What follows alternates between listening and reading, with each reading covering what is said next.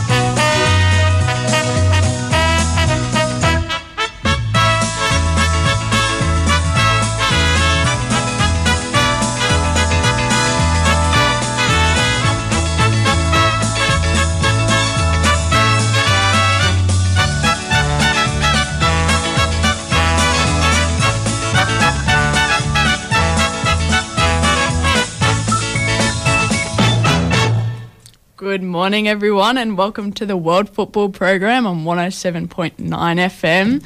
I'm Miranda Templeman, and I'll be your host for today, sitting in the big girl chair over here. Today, I have with me Penny Tanner-Hoth. Good morning, Penny. Good morning, Miranda. And Pete Skiller. How you going? Yeah, good. How'd I do on the last name? Perfect. Yes. Much better than Penny. So. I'm resigned to it. Yeah, so today we've got a great lineup for you. We've got Ryan Lenigan on first from Football West Community Manager to talk about all the great things that are happening in WA football over the weekend and up and coming. Then we've got Elizabeth Ree from the WA Government Council, and she'll be talking with us about all the sport issues and challenges, what COVID's bringing up and everything going on. Then, wasn't on the announcement, but I've got time to squeeze in Danny Townsend from the APL, so we'll have a quick chat with him, which will be great with all the rebranding that's been going on. Then we've got Aaron Trevathan, from the Football Tragics podcast, so more chat about, where's APL going and the different branding and everything that's going on in Australian football. And the important thing is when it's going to start. Yes, this is true. I mean, they've announced the first few fixtures for both the A-League men and A-League women. Yep. I've got that right. Yes, that's perfect. And then we've got, to finish off the show, Steph Brant's on to talk about women's football and everything that the new branding will affect the women's football and the league that's getting underway. Super exciting. Yeah, and we did celebrate 100 years of representative women's football just recently, and Steph's been a part of that. She's a great ambassador for sport and women's football, so I'm sure she'll have lots to add into that space for us. Yeah, it should be very exciting. Thank you to all our sponsors. We've got Futsal WA with Greg Farrell coming on the show quite regularly, and Gate and Fence Hardware. So great to have them. A little shout out. Yep. Thanks for keeping us on air. No problems at all. Don't forget Oz West Fencing and Wrought Iron as well. Yeah, very good. So, Pete, do you want to chat us over some weekend scores? There's been a bit of action. Well, I was actually more excited about Daniel Sturridge. I was like, don't worry about what's happened. Look at what's coming up. I was saying to Miranda off air, so Daniel scored against Italy at the World Cup in 2014. I thought, well, that's a bit special. That's got to be the first time we've had someone that's done that. Then I realised, well, no, we had Shane Smeltz who scored against Italy at the 2010 World Cup. So then I thought, well, maybe we can see who we're going to get in the future. Who scored against Italy at the 2018 World Cup? Then I went, that's right, Italy weren't there. Bit of a salt in the wound there for any Italian fans listening. I've got to admit, I was a bit gobsmacked when I saw that Perth Glory had... I think everyone was. I know, wow. But, I mean, the link with Brad Jones... I think that played a role. Fantastic. And Daniel was at, I can't even say it, Trabzonspor, a Turkish team. I suspect maybe he just wanted to come to a bit more of a relaxed, get away from sort of the COVID in Europe and everything, and bring the young family here. And you'd kind of assume that he's made his money, so to speak. And I'm not in any way saying he's not getting paid big bucks by the Glory, but he's probably made his money, and it's more of a lifestyle choice now. He's 32, which is still plenty of time to tear it up in the A-League. Yeah, I thought he was older than that, but that's good. I mean, I think Diego Castro. Yeah, he's older than that. I think 39 now. So. Yeah, wow. Still going strong. He is too. I honestly thought he'd sort of he wasn't going to play last season. I thought he's way too old now, but no, he proved me wrong. He's still going. So, and I think they're still talking with him about another season. Whether you'd have to assume by now it'd be in a more of a super sub type role where he comes on in the 70th minute and creates space and rips it up and then feeds it to Sturridge to bang us in a couple of goals. And I'm just getting too excited. That's it, right? At the age of 32, he'll have a bit of energy about him. Exactly, yeah. And with Fornaroli up front, I can just see that being. So he's gone from Suarez as a strike partner to Fornaroli. So he's got a thing for Uruguayans.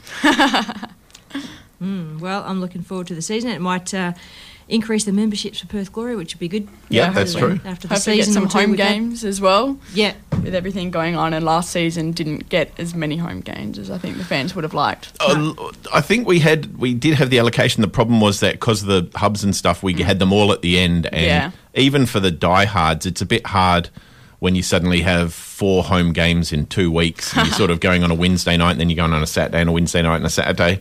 Okay, the diehards will still go, but for everyone else, myself included, that call themselves a diehard but has a life outside, you sort of get to the point where it's like, I can't make this game. Yep. Anyway, on to, as you said, scores. So we had the promotion playoff between First Division and Second Division, or to get into First Division. And that on Wednesday night, Murdoch University against Swan United played out a 1-1 draw. I believe Swan United scored very late to tie that one up, and so the second leg of that, so the decider, is played today, this afternoon, 3 p.m. at home for Swan. Obviously, most goals wins will wind up in the First Division next season. Yeah, that's really good for Mum FC. We've kind of been on the cusp in the last couple of years. Yep. The COVID period has been actually really good for Mum FC, not anything to do with the COVID period, but just that the last couple of seasons have been good for generally men's and women's football at the club. Yeah, you got your Mum FC hat sitting on the bench there. I know, I just have to put it in the middle of the studio to It's not a everyone. metaphorical Mum FC hat, it's a literal Mum FC there. hat. Yeah. Yes, absolutely. Yeah, I'm happy with that. So good luck to the boys today, and that might mean that we'll have Second Division men. I think that's the highest that we've ever been in the men's state league. So moving up into the First Division will be a good move for them. It'll be a progressive move, and hopefully it's just the start of them moving upwards, because it'd be great to have the men's and the women's in the NPL at some point in the future. Yeah, definitely. Even though the NPL seasons are over, there's still great football to watch out there, so make sure you get on down to those games. Yeah, there's a whole weekend of football. There's a Glory charity match and the Goldfields Cup as well happening this weekend. I'm sure Ryan will fill us in with more about that. Do you want to go to a break? Yeah, let's go to a break. Stay tuned.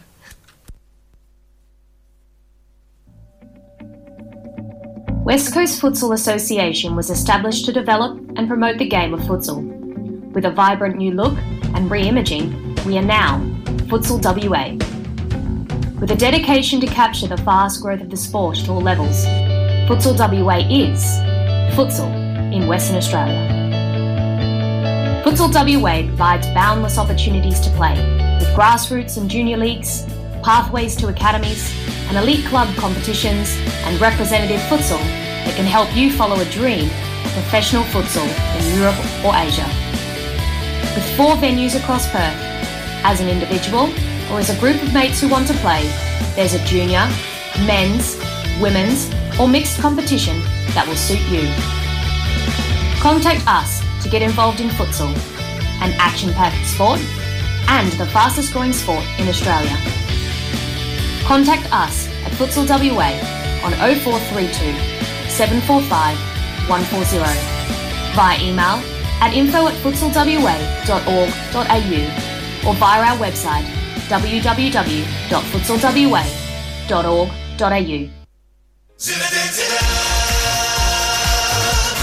G'day, I'm Peter Skierler, the man behind ALeagueStats.com and part of the World Football team for 2021. Joining me this year will be women's football expert Penny Tannerhoth, Ashfield Sports Club member Sean Kelly, Subbuteo expert Hugh Best, and Junior Matilda's goalkeeper Miranda Templeman. We will be with you every Saturday morning through to the end of November talking football. Catch the show on live stream via our new website, listen in later on the podcast, or land on our Facebook page and share your football news. The World Football Program on Radio Fremantle 107.9 FM.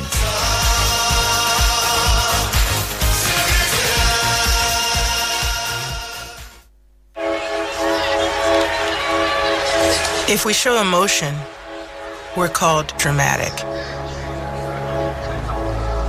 If we want to play against men, we're nuts. And if we dream of equal opportunity, delusional. When we stand for something, we're unhinged. And Sue Bird's going to need to calm down. When we're too good, there's something wrong with us. And if we get angry, we're hysterical, irrational, or just being crazy. But a woman running a marathon was crazy. Officials tried to pull her off the course. A woman boxing was crazy. A woman dunking? Crazy. Coaching an NBA team?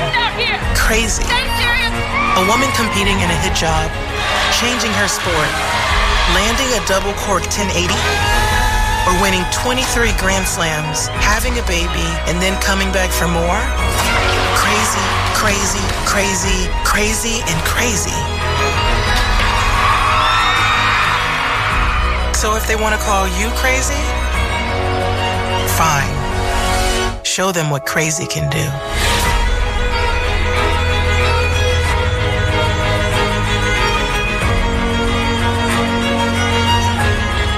.7.9 FM, your local station. 107.9 FM. Welcome back, everyone, to the World Football Program. We've got Ryan Lenigan on the line. How are you, Ryan? Hi, team. Always lovely to join you on a Saturday. Morning, Ryan. Morning. Thanks for joining us. So we've had a great few weeks for Football West. We had earlier on a few weeks ago the NPL Top 4 Cups, and this weekend we've got the Amateur Cup Finals. So give us a wrap of what's going on in the local football space. Yeah, happy to, Miranda. I think that this week kind of is the culmination of most of our leagues and divisions. So we have a couple of massive days ahead of us, and I know that you guys spoke Pete spoke about the playoff before. So that's today at 3 p.m. But then if you look at the Cup Day, which is out at Stirling Lions, Stirling Macedonia for tomorrow, we have our Metro Cup, our Women's Metro Cup, amateur reserves, and then our amateur cup across the day. And for us, it's just a great opportunity to have a family day. It's a fun-filled day. We're really trying to capture that carnival atmosphere and really celebrate across a whole of family experience out at Stirling. Yeah, I thought all the women's competitions were finished. I slipped by that Women's Cup. Sorry, Pete, when you asked me earlier. I should have known that.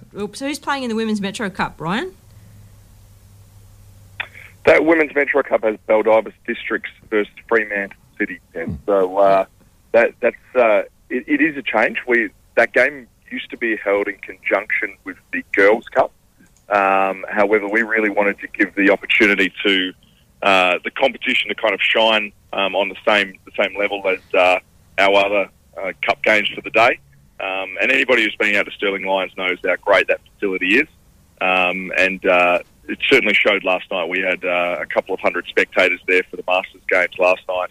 They had a great time, and we look forward to rolling in again tomorrow and kind of seeing out the season from a traditional aspect. Absolutely, and not forgetting that this week has been Country Week. Does that culminate with some kind of special activity today or tomorrow? So we closed off Country Week yesterday. We had a fantastic presentation. I won't lie, we had a couple of issues with the weather, certainly towards the latter end of the week. That was hosted at Yoko Regional Reserve, and we had 1,500 participants, probably another 1,000 spectators and parents out there for the week. We were pretty lucky, given that forecast was suggesting that there was going to be thunderstorms and hail, and ultimately we had to make a couple of late fixture changes, but they would have all left very happy yesterday. Some of those teams, particularly the ones travelling far, will be staying in Perth for a couple of days and coming along to Stirling and checking out the football action. But the great thing about football is that it's got a strong presence across the state, and we can really celebrate that. Yeah. The purpose of Country Week is to identify players or just bring everyone together? It's probably part of both. It's important that we do have that talent identification as part of Country Week, and that's certainly an important component that we want to make sure that we're putting on the best possible competition to showcase that. But it's also about making sure that we give an opportunity for Country Association to, admittedly only playing against a couple of teams of their age group, to really broaden their expanse and play against different teams. And that's exactly what Country Week should be all about. It's the mass participation all the way through to development. Speaking of country, there's a massive amount of regional competitions happening at the moment. Blackwood Carnival, Busselton Carnival, Bunbury Carnival. I can't remember how many others there are. Margaret River, I think, is happening in next year. But there's a lot happening in the post-season space, so it doesn't actually feel like the season's finished yet. And then five-a-side is starting, and a lot of people I know are doing five-a-side over summer, which is great. Season never stops, Penny. I know. 24/7, 12 months of the year. I'm going to get my Sunday sleep in at some point, I know. After the Bunbury Cup, maybe. Yeah. The sport is definitely getting to that point where it's a 12-month a year, which is fantastic. People want to play football all year round. We have opportunities for them to do so, whether it's the traditional 11-a-side, whether it's futsal, whether it's walking, whatever it is, there's those opportunities all year round. But those carnivals that a lot of our regional associations host work so well because it's a good opportunity for those teams to go away and celebrate a good year. Whether you won or lost on the pitch, you get to go away as a team and kind of celebrate in a different region. And last time I was on, we talked to Ryan Hoonshin with Goalball WA, and I actually went down yesterday. Good on you. Yeah, and talked to the guys, and they were saying they've been working with Football West actually in the Blind Sports WA space, and just like the different codes I didn't realise how many different codes of football there were that we got running. Like I knew there was the walking football, the five-a-side, but there's so many variations. Like, do they run all through the year? So have you got walking football and that continuing in the summer? We do, Miranda. We've actually got a couple of great opportunities in that space. So we run a formal competition, so to speak, out of Fox Fives in Floreat. That one is due to start up again, and they even though they might be walking, they are certainly taking it very seriously. It's for them a sheep stations type of battle for walking football. But the good thing is that, again, like football across the state, we have different levels. So we have a number of outreach programs for walking football, which might just be people who used to play the game and want to get back into it in a different way, or people who have never experienced the game and are not confident about coming straight into an 11-a-side, traditional format. So all that information from a walking football perspective is available on our website. Certainly urge people if they're keen to give it a go, because it's one of those programs, one of those opportunities that's just growing.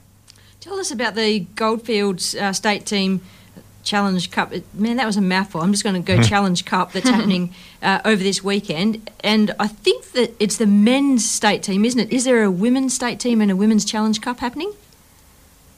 We would love to see that introduced. I think that's certainly an opportunity for us in 2022.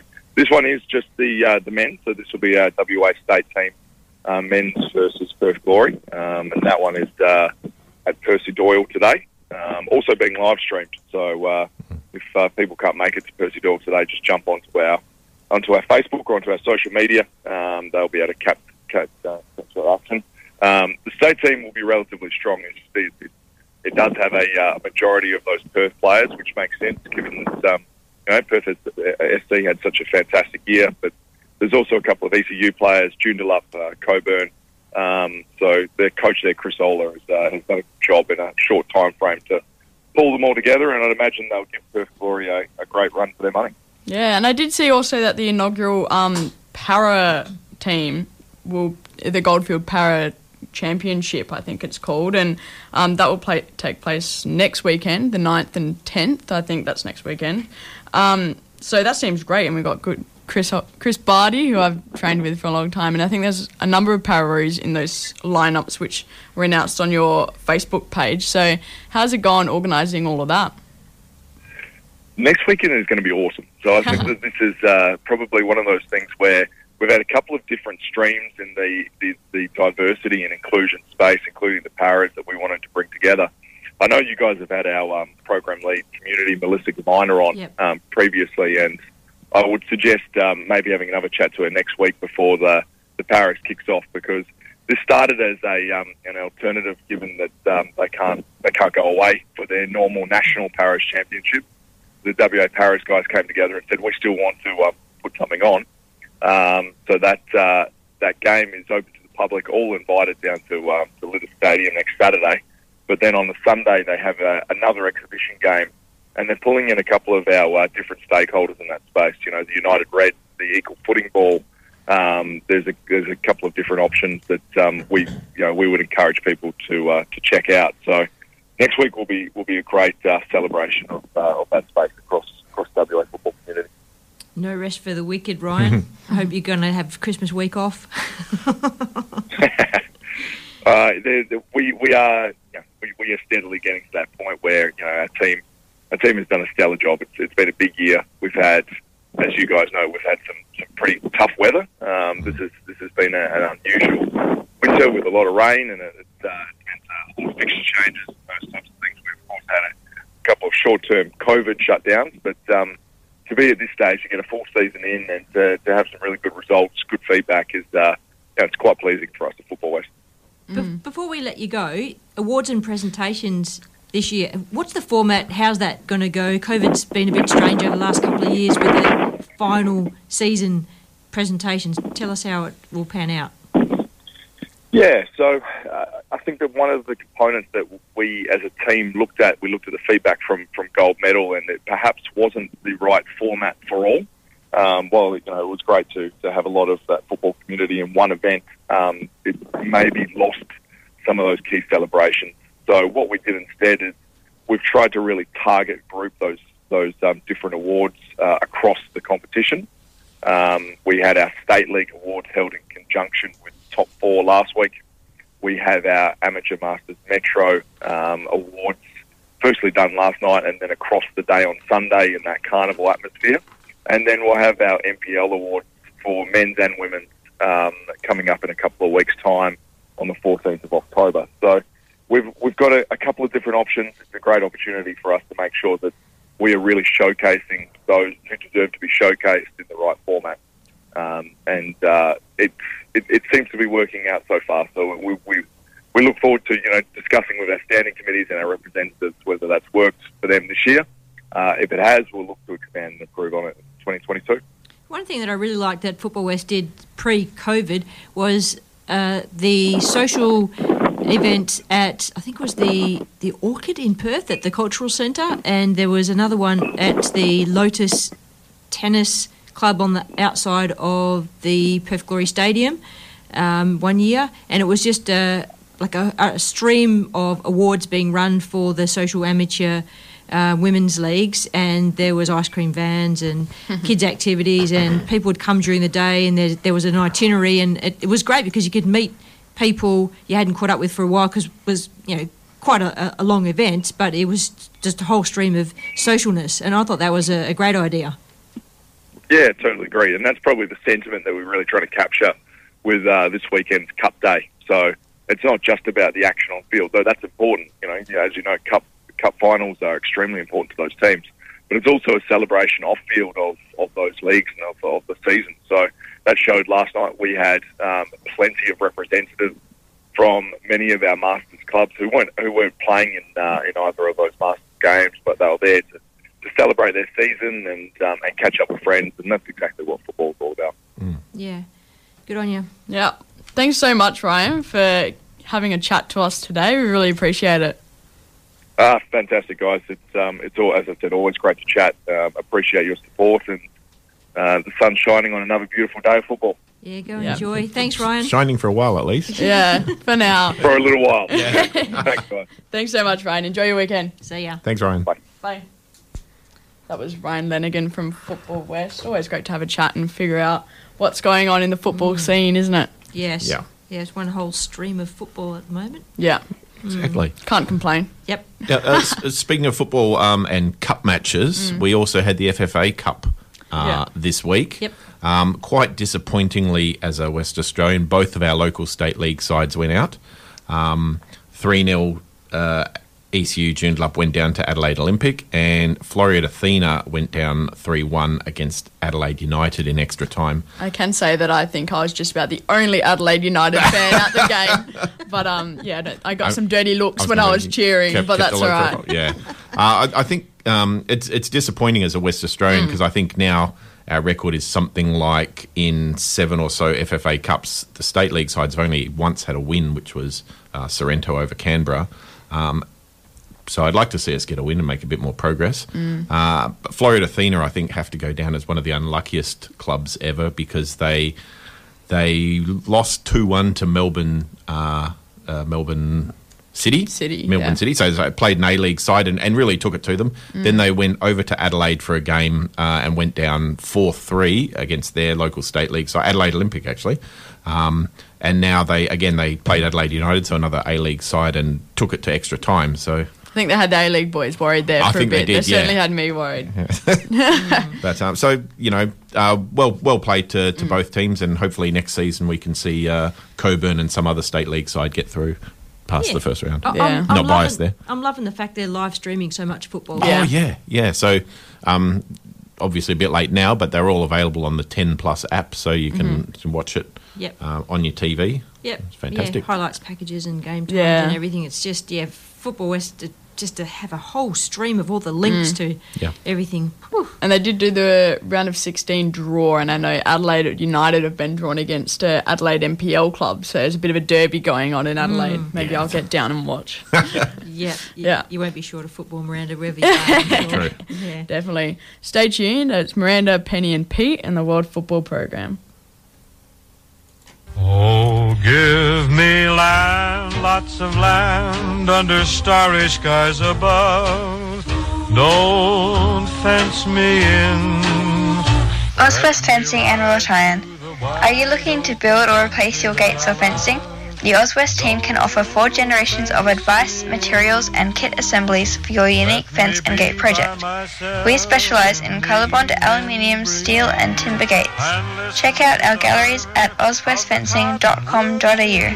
That's AUSWEST fencing.com.au. Please don't fence me in.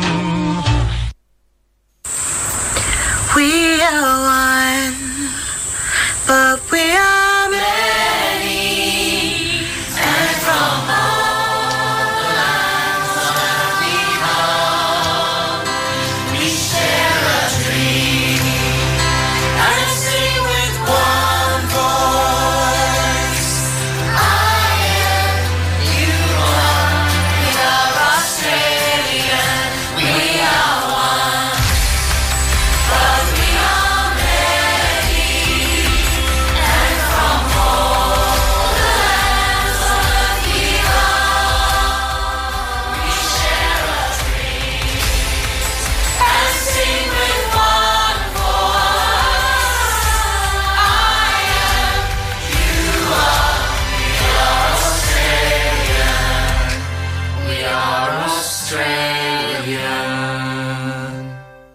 The top station on your radio dial, Radio Fremantle 107.9 FM.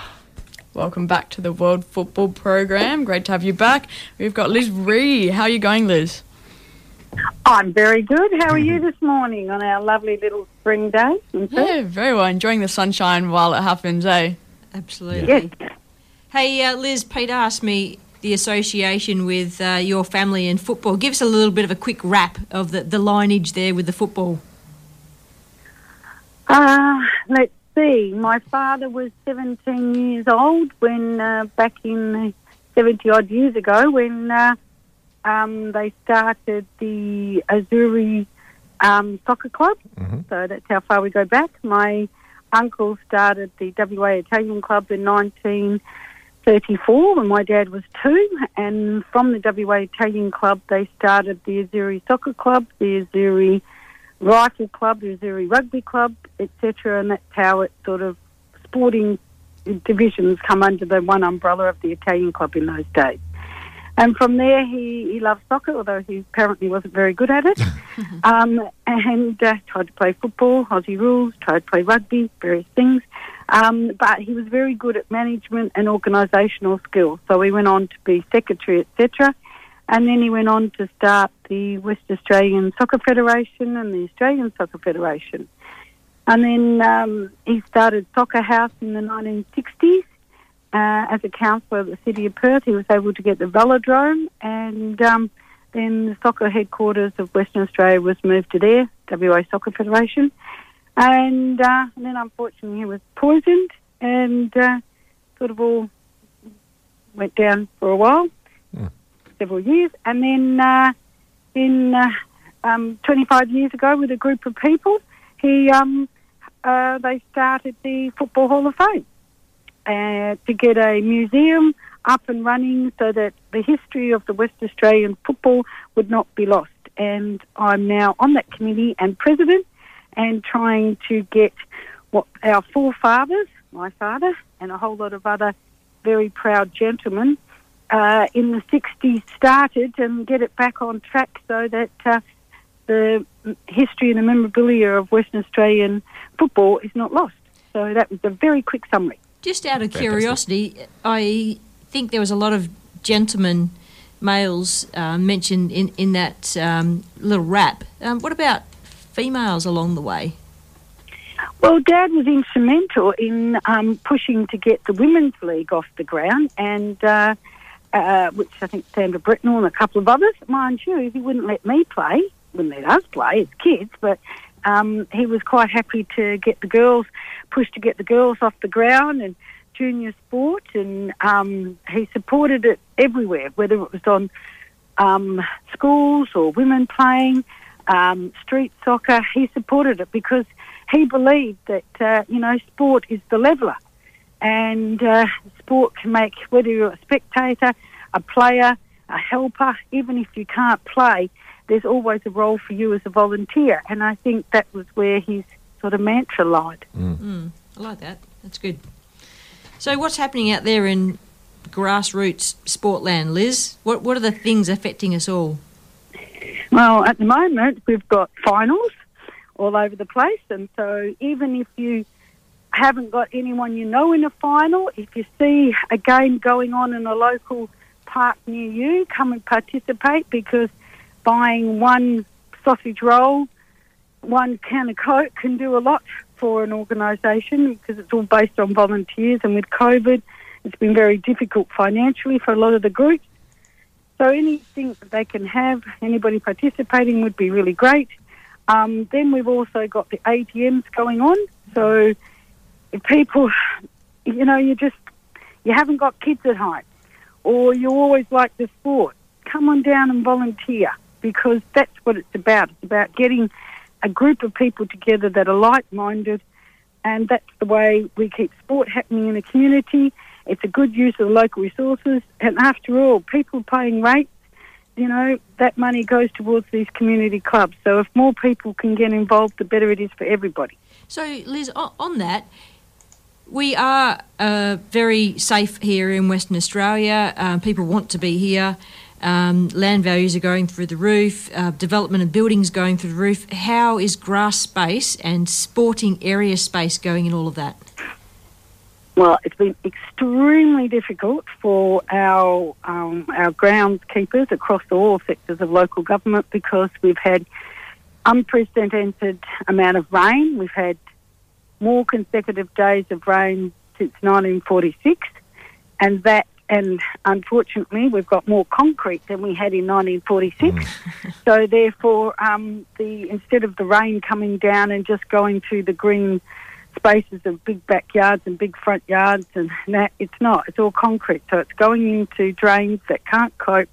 So we've still got a lot of flooding everywhere, and that's also allowed a lot of flooding in ovals. And as we know, Paul Wembley Downs Soccer Club, they got inundated with torrential rain from the oval and all sorts of other issues, which has happened quite a few times, and even happened years ago when my kids were younger in there at the club. So I think from a point of view of the clubs, the local government is struggling at the moment with all the drainage issues and trying to keep the ovals in good condition because to play on the playing surface because of the amount of rain. So I think people have to be mindful of that. We don't normally have that amount of rain.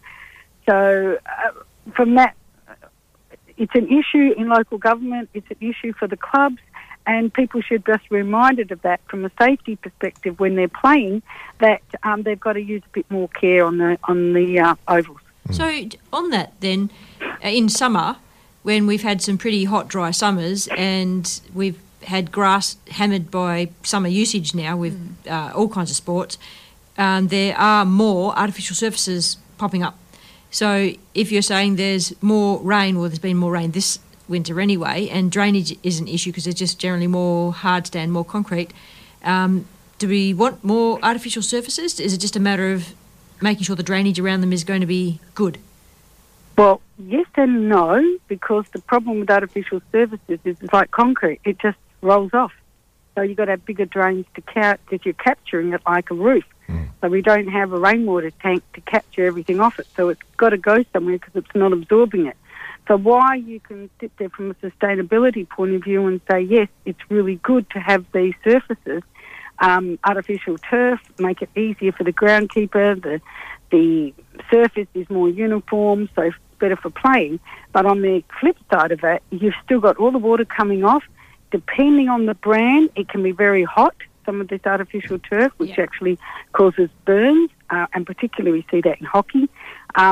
So that's an issue. So anything we have has ramifications. What you've got to do is try to weigh up the good with the bad, and hopefully you get the balance. So I believe, like, whether it's tennis, whether it's football, whether it's whatever it is, you still need a mixture of both. And a lot of people have complained that the artificial turf is a lot harder on the knees.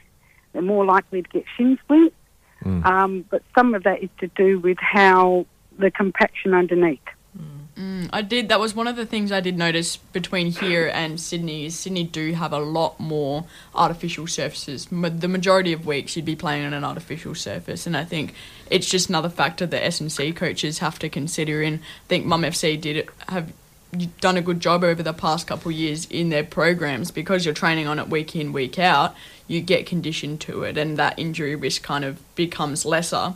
But if you're a team that trains on a natural pitch and plays on a natural pitch, and then you go play on Mum FC's ground, in the only artificial pitch in the league, then you come up really sore. So it's just kind of a balance between how do we condition our players to play on both surfaces. Yeah. Well, that's true, but from an economics point of view, you've got to realise too, the cost factor up front for artificial is a lot more than the natural turf, and the maintenance of natural turf is more. So if you're looking, when you're looking at these things, you've got to look at it a financial over 20 years and must consider the maintenance. What about Bayswater Oval, Liz? What's the news there? Is there any progress on redevelopment there? Not cemented in at the moment. With local governments throughout Western Australia, it's caretaker period. So in caretaker period from the 2nd of September to the 17th of October, local government councils are not supposed to make major financial decisions. They can still tick it over and pay the bills, but they're not supposed to make major financial decisions that may advantage or disadvantage a particular candidate, whether it's existing councillor or not. So while there's lots of things in the pipeline, a lot of things haven't come to fruition yet. So I think that the one in Bayswater is just sitting on that at the moment. Okay. Plus a lot of the things too are to do with funding.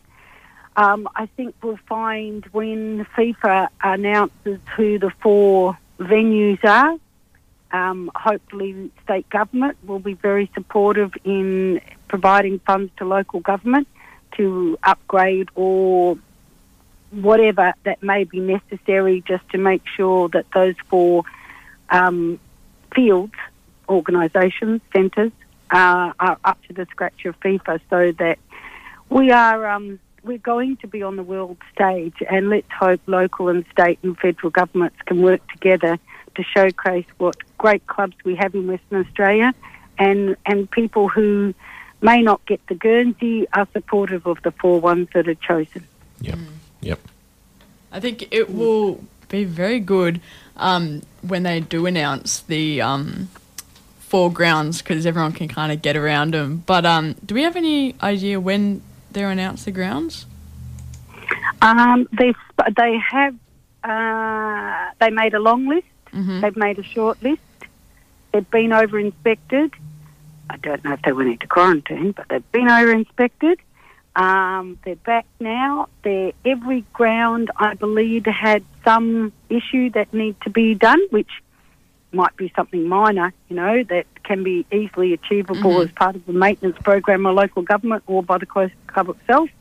Of course, there's always politics involved with these things, but they also make their short list, but they've got to go back to the club themselves and say to them, are you happy with this? I mean, and this is just my personal opinion, just an arbitrary comment.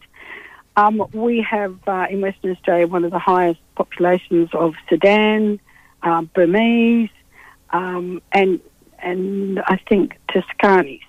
There's different groups. So it doesn't mean Sydney has Sydney's got the most multicultural groups than any other state in Australia. But if you're looking at it from a FIFA point of view and you want to put 4 teams from around the world, if I was on the board, I would find a state that had, if we've got the most Sudanese, then why don't we have the Sudanese team here? If you've got the most Chinese, then have the Chinese team here. Yep. So, because you've already got a base, a fan base. It's less if there's a COVID issue. You'll still get a crowd. So, and they're established clubs. So, it could be Croatians, although I don't think we've got the most Croatians here. But so it's those sort of things that they may look at to decide. So you've got a bit of a political element, you've got a logistic element, you've got to be mindful of a COVID element, but you've also got to look at your fan base. And you don't want to have teams that, that are one right at the top of the wazza and one at the bottom of the wazza. You've got to try to make it even. So they've got to put all that into consideration, and we don't know yet. I mean, let's hope. They're supposed to announce before Christmas, but with COVID, they may not announce that. The teams that are coming from somewhere else may not. And, I mean, some teams, if they're coming from the UAE, Oman or Dubai, to get here is not easy. Some places to get here, if you want fans to come, you want your players to come, your trainees to come. You don't want them to spend, 20 hours in a plane and 20 hours in 3 different airports to get here. That would just put people off. So we sit differently in the world. Perth, we're the most isolated city in the world. So we do have a connection with Asia, even though Qantas haven't put back the London to Perth flight because we're sort of in a cage situation here. Yeah. There's nothing to say that they can't put that on if they choose London, if we end up with England. So I think if you look at the demographics, which they're looking at, you look at the politics, you look at the ability to get to each of the major states, I think that's where we'll find out what we've got. Yeah, definitely. I think the World Cup's sneaking up on us, isn't it? Yeah, that's true. It's like, oh my gosh, it's nearly 2022 and then it's going to be next year. And I think... Oh, it is. And we've got the games in Brazil later this month against Brazil in Sydney. And I think that will start people thinking, hey, it's closer than we think. Yeah. Yeah, definitely. Yeah. What we all want to hear is dates, times, places confirmed so people can start making plans. Yeah. But, it's a long way out yet. But as long as we keep the hype going. Yeah, true. Yeah. Well, I think we have to be mindful of the fact, while it was the World Cup in 2023, they will come in 2022 to start training and have some of the friendly games and find out the weather and things like that. So, we actually have only got about 6 months before people start coming. So kind of like acclimatisation matches, is that the sort of thing you're talking about? Yeah, because a lot of people for the, which is very sad with the Olympic Games, but I'm glad Japan went ahead in the end, even though they had a, major financial loss with them, and the small businesses and people prepared. But a lot of people went to different parts of Japan and similar climates in Germany and that. One, to acclimatise to the weather, and secondly, because if Australia got locked down, they wouldn't be able to get out. So qualification for the Women's World Cup is basically only just starting now, which, again, even that feels like it's really close to it before we're kicking off. I know with the Men's World Cup, we're sort of, normally we'd be a lot further through qualification and in the men's groups for Qatar.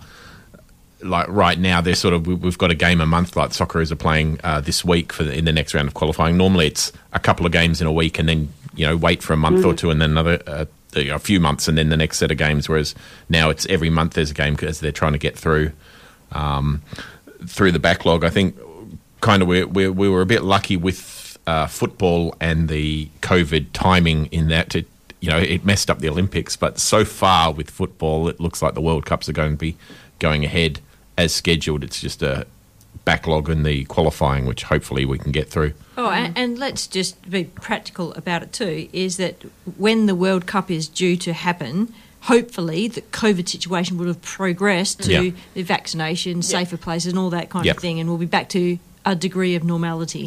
We will get there. A new normal. Yeah. That's what we're looking for. Well, I think we've got to be realistic. The COVID is nothing like, it's exactly the same as SARS, it's exactly the same as outbreaks that happen throughout the world.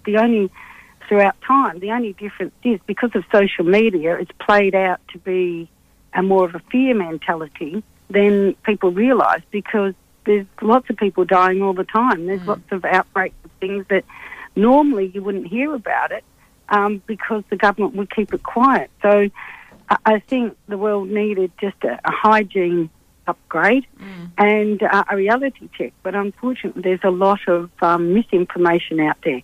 But it is what it is, and we have to go forward. And I do believe that, exactly what we said, that, we've been lucky. The Olympic Games weren't, but I was very fortunate to go to Russia for the World Cup. And let's hope I can go to Oman. Yeah, sounds like Qatar. Not Oman, Qatar. We know what you mean. If you turned up to Oman, you'd be sort of sorely disappointed. You'd be on your own. Well, at least if I went to Oman, there's supposed to be some games in Oman, though. It'd be interesting to see, because they originally said they were going to spread the games throughout the UAE, but I think with COVID that stopped now. Oh, look, Sepp Blatter said that, but Sepp Blatter said a lot of things. I suspect if you turned up in Oman hoping to watch a World Cup match live, you'd be walking around going, oh, man. Sorry. Couldn't resist that one. Well, I know when we went to Russia, we were lucky. We went to, St. Petersburg. We went to all over places. We got in a plane. We got in a train. We got on a bus. We went, hours and hours to get to different games in different places so that they could spread it out and spread the money and spread the tourism.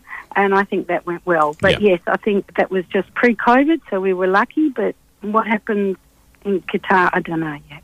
Yeah. Yep. It's experience. I'm excited. Hopefully we get the full World Cup experience when it comes here. And with the hype that was for the World Cup in France, the Women's World Cup in France, hopefully that carries on. And it's almost like, so next year's World Cup with the men, it's still a pretty COVID-ish world, if you know what I mean. I know we're rolling out our vaccines and everything, but it's still, lockdown stuff. I'm kind of hopeful that this Women's World Cup in 2023 will pretty much be the first big event post-COVID where you really do start to get international travel back up and a lot of people come to Australia and hopefully And I think they have to be, and this is what I said previously, they have to be mindful of that when they pick the teams that are going to be based in different places in Australia. Yeah. And whether or not, logically, which is not necessarily the role of government or meetings, but to make sure that the men and women are paired to the same venue would be, like if you had Sudan here or if you had Italy here, you would have the men and then the following year you'd have the women. But they might go the other way and say, well, if you have the 4 men here, then you have to have 4 different ones for women. So you just don't know what they're thinking.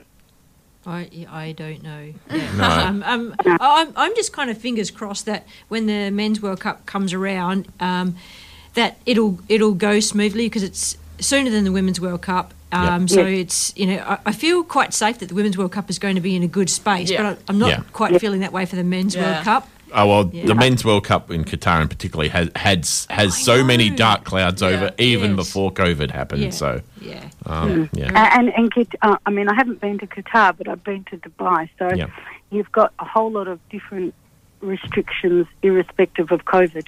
Yes. Well, and it is not easy to get to. Yeah, true. There's a lot of issues around it, but hopefully everyone gets the best result in both World Cups. Yes. Yeah. Thank you so much for talking to us today, Liz. Always great chatting to you. No problems. You stay safe, and let's see that everybody can have a round ball in their house and be ready. Nice. Good on you, Sounds Liz. great. Thanks so much, Okay. Liz. Bye. Have a great weekend. See ya. Keep up the good work. Bye. That was Liz Vree. Always a great chat. Hey. Yes. Always ready to talk about anything. Yeah. A lot of football in her heritage, that's for sure. Yeah, definitely. Thanks so much for listening. We've got myself, Pete and Penny on the World Football Program. We'll be back talking to Danny Townsend from the APL. Give me land, lots of land under starry skies above. Don't fence me in. Auswest Fencing and Wrought Iron. Are you looking to build or replace your gates or fencing? The Auswest team can offer 4 generations of advice, materials and kit assemblies for your unique fence and gate project. We specialise in colorbond, aluminium, steel and timber gates. Check out our galleries at auswestfencing.com.au. That's AUSWEST fencing.com.au. Don't fence me in. I want to succeed so badly because we have such a great team, and the fans, I think that we owe everyone around us something. Everyone is bought in. I think the togetherness within the squad is huge, and it just makes you want to put everything on the field when you know someone's put in a big tackle and you're like, I want to put in a tackle like that, and I want to play for her, and I want to win for this club and these fans. This team is special. This team is ruthless. This team is family. This team gives everything for one another. And this team, no matter what, will show you heart and passion every day we get on the field.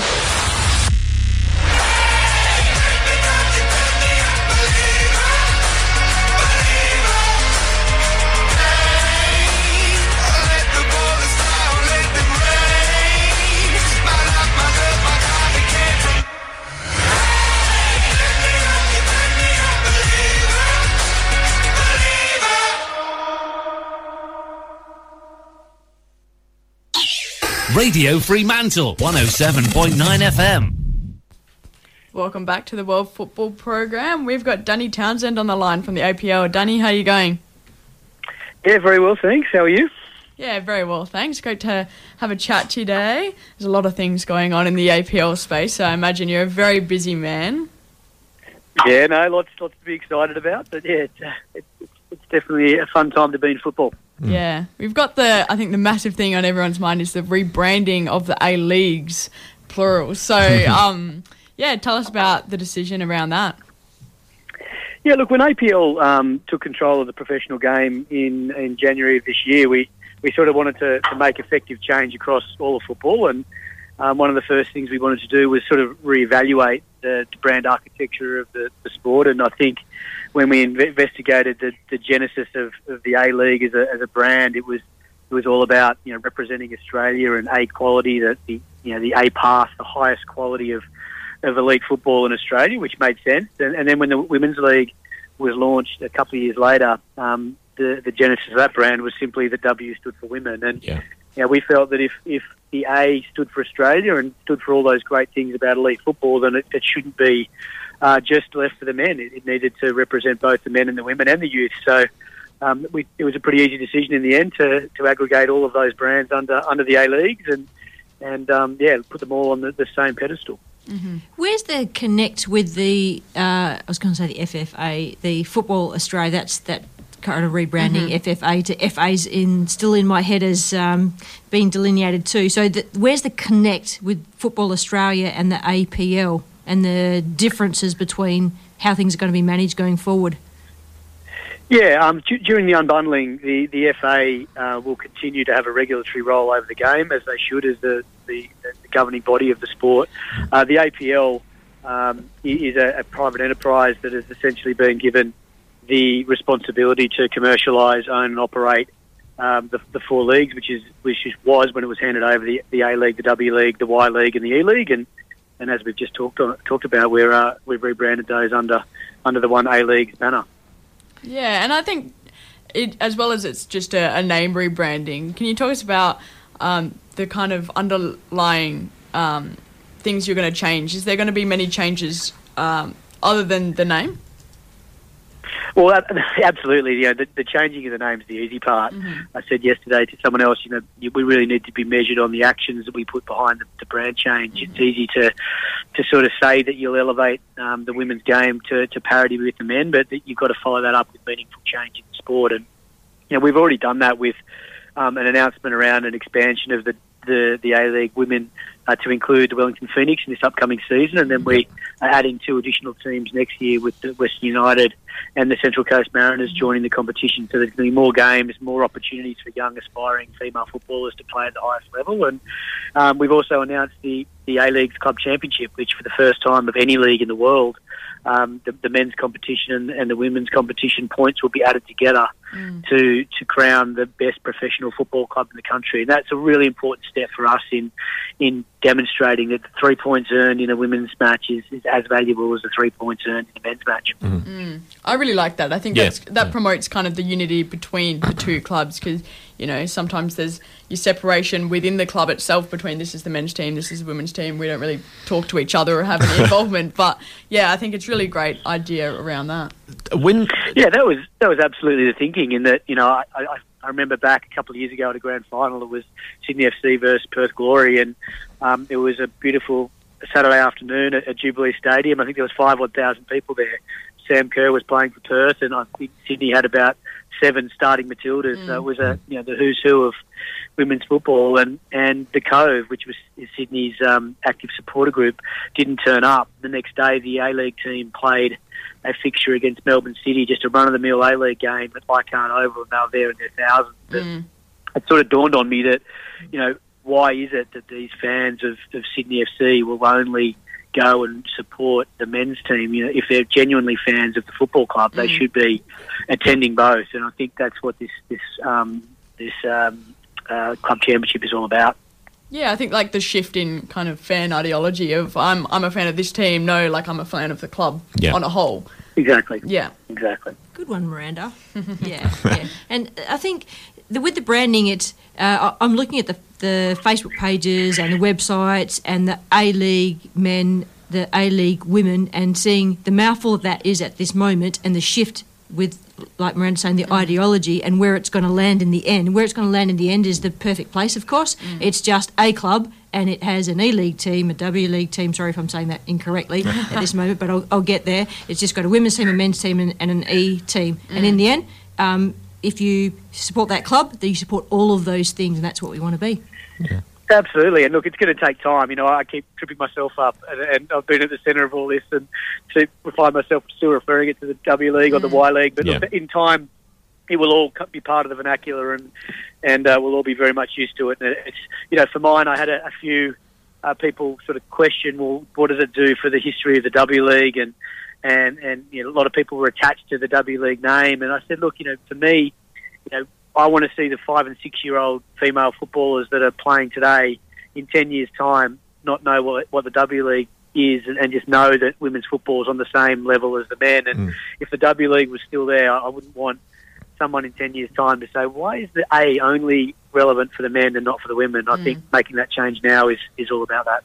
Yeah, I did see mentioned, just out of interest on the internet, someone threw up the fact that now means that we've got Canberra United in the A-League for the first time ever as well. So there's another little plus there.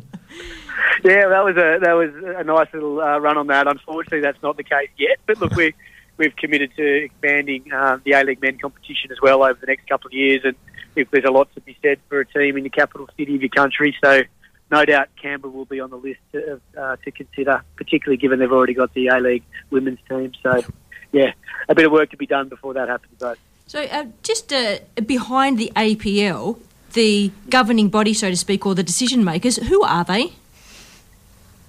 A company that's owned by the 12 A-League clubs or APL clubs. So there's the 12 existing foundation clubs of the APL are the owners of it. The FA have a 20% sort of carry share, which is not a financial share. It's not an equity shareholding. It's more what's known as a good of the game share, which means that we're aligned to each other's objectives. You know, that we don't want to, you know, in the future, in 10, 20 years' time, and those that are in the game and did this unbundling process aren't around, that it's not lost on the fact that, you know, our job still is to put Australian football at the centre of all our decisions, and, you know, they want to make sure we don't go off and suddenly allow 12 foreigners per squad that doesn't give Australian footballers, you know, playing time and ability to develop. So there's definitely some regulatory control still, but in terms of a company, it's definitely a company that's owned by the 12 clubs, and we're looking at bringing in third-party investment to continue to put the right type of financial structure around the game for it to grow. I think it's really important to remind our listeners and the stakeholders in football that that's who it's controlled by, and it's, you know, by the game, for the game. Good job. So does that mean... absolutely, that was really important. Does that mean that if you get a promotion relegation happening, that a team coming up gets a spot on the board? Well, that's a very good question. Well, we have to get promotion and relegation going first, and then we probably make those decisions after. But look, I think, you know, it's a bit of a misnomer that the A-League clubs don't think that promotion relegation is you know, or supportive of that. I think we're all football people, and we know that some of the most compelling games of football have been promotion and relegation battles around the world. The challenge really is about building a sustainable financial framework about the game. You know, we've got a long way to go before APL clubs are financially stable, let alone trying to connect the next level of football in the country to be able to be financially sustainable and deliver a quality of product that an elite football competition requires. So, look, we're absolutely not against it. I just think we need to take our time, and football's probably gone through a number of reinventions over the years, and I think this is our chance to get it right. We're structured the right way to get it right. So we're confident we will, and as we do that, we'll look to how we can continue to build the football pyramid in the right way. Okay. I have a question before you go. In regard to some of the voices that we've heard in football over the past 10 years, for me, Steph Branch has been synonymous with the W League, and Simon Hill's been synonymous with the A League. Going forward, and the media rights involved with the football and the association to APL, I just need your help to connect the dots. Like, who are the voices that we're going to get used to going forward? Is there going to be a voice that will be synonymous with the football?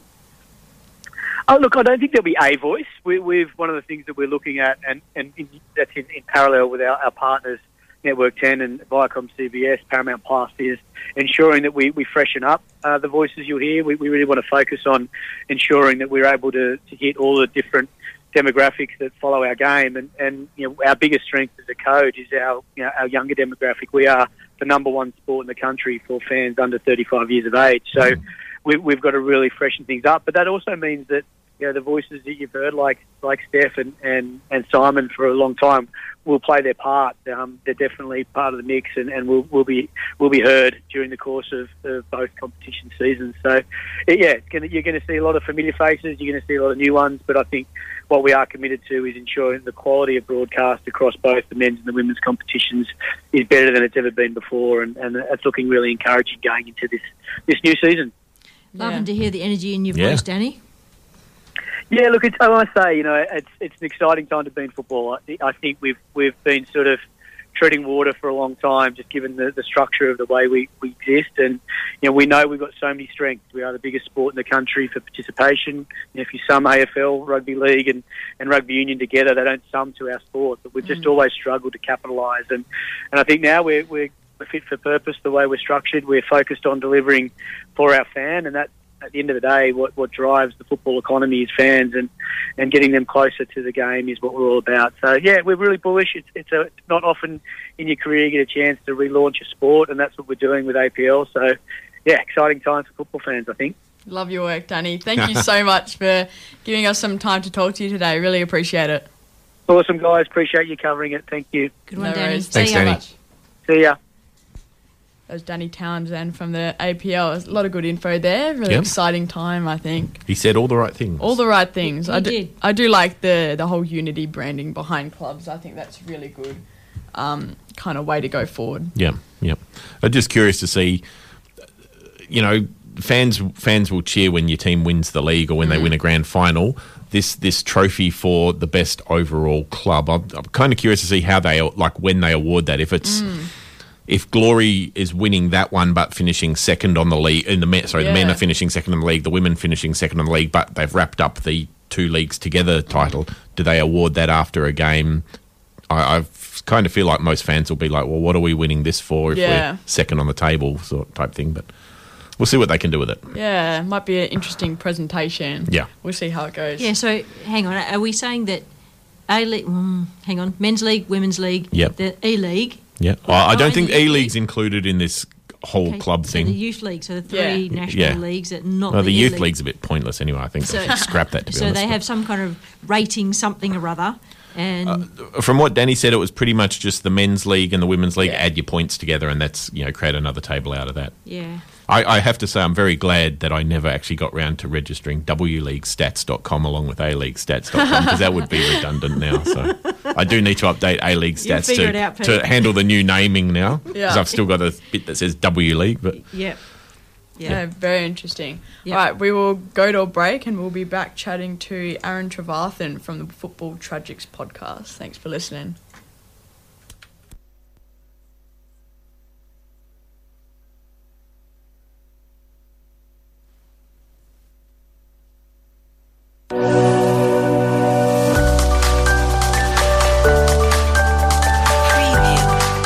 Hi, I'm Rose, a junior trainee at Oswest Fencing and Wrought Iron. I am the fourth generation of our family business. Oswest Fencing is built on 50 years of experience, creating unique fencing and gates and servicing the West Australian community. Let us help you secure and refurbish your home or business with customised materials and automation made to last. Ring us on 9258 6822 to discuss your ideas, or visit our online galleries at oswestfencing.com.au. That's AUSWEST fencing.com.au. Station sponsor.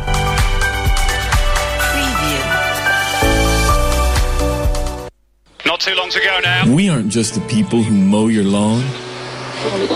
We aren't just the people who paint your houses. Neville to the right and in a good position. Still Neville. We aren't just office workers. Short pass to Dodd. Or taxi drivers. Or even the family next door. Underneath it all, we are fans. No matter when, no matter where, we'll be there. Two shoots. And he scores. Swansea superstar signing has scored the winning goal for Glory. Absolutely astonishing.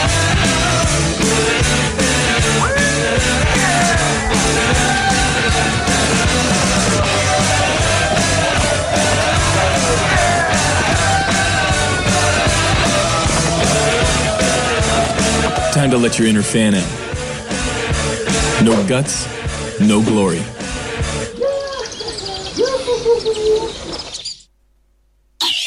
Radio Fremantle, 107.9 FM. Welcome back to the World Football Program. I've got Pete dancing alongside to the tunes next to me. Couldn't help it. Nah, you can't help it when that tune comes on. Yep. We've got Aaron Trevarthen from the Football Tragics podcast. Aaron, how are you going? Good, thank you. How are you? Yeah, very well, thanks. We've got some exciting Perth Glory news. They were talking about it earlier that Daniel Sturridge is signed. How are you feeling about that one? Yeah, it's a massive signing. It's probably one of the best in the history of the A-League, if I'm being completely honest. I think it's up there with the Del Pieros. Maybe he doesn't have the same, name to it, maybe not a more known face, but in terms of what he's achieved in the game, you look back at some of his, his seasons at Liverpool and whatnot when he was at his best. And if he can bring even half of that and stay fit for majority of the season, I think he'll be an amazing signing, not only for Perth, but for the whole A-League in general. Do we know how his fitness has been going when he's been playing in the last 2 years? Anyone know that? Yeah, okay.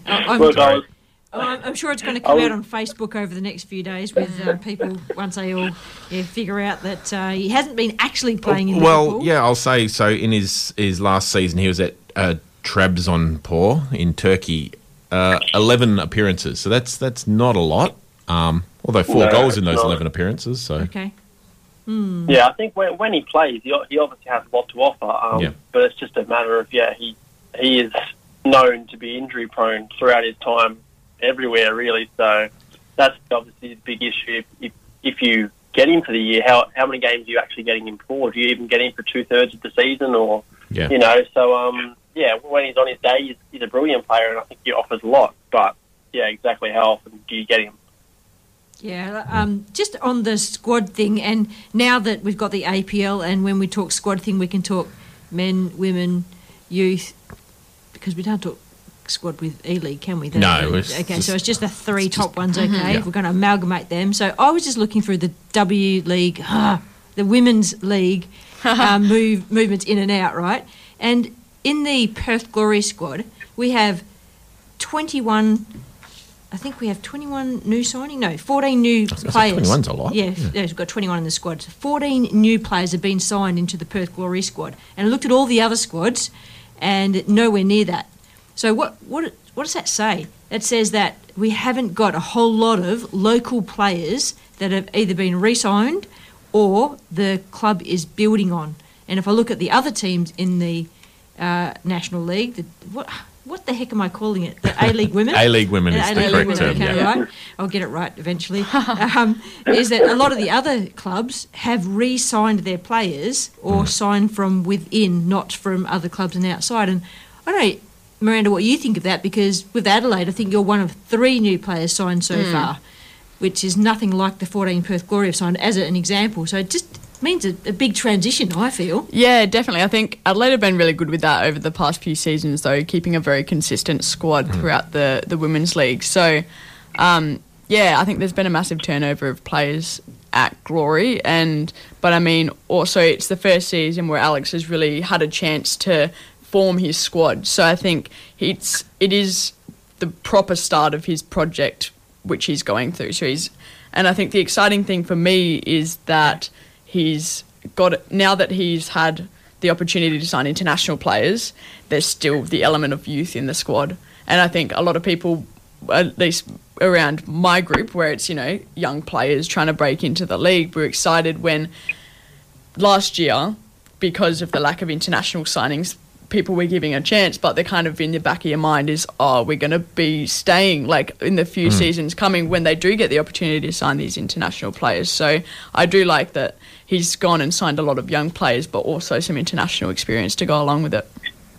I think that would make it very hard for a coach from year to year to have a large amount of players come into the squad and then maybe not stay the following year, because if you dedicate your coaching input and resources and ideology, philosophy into that team, wouldn't you want to build on it again for the next year? Yeah, I do think so, but also last year he didn't really get a chance to build the squad he wanted. So now he's building the squad he wanted. I doubt that there will be another massive turnover you see like this year. So with the changing coach, I think it's probably one massive turnover, and he's looking for players, the young players, which he can build upon and create a nice foundation group like Adelaide have, where they've not really had to make too many additions to the squad because they've got such a strong base. Yeah. What do you see across the men's A-League, Aaron, in terms of player turnover in different clubs?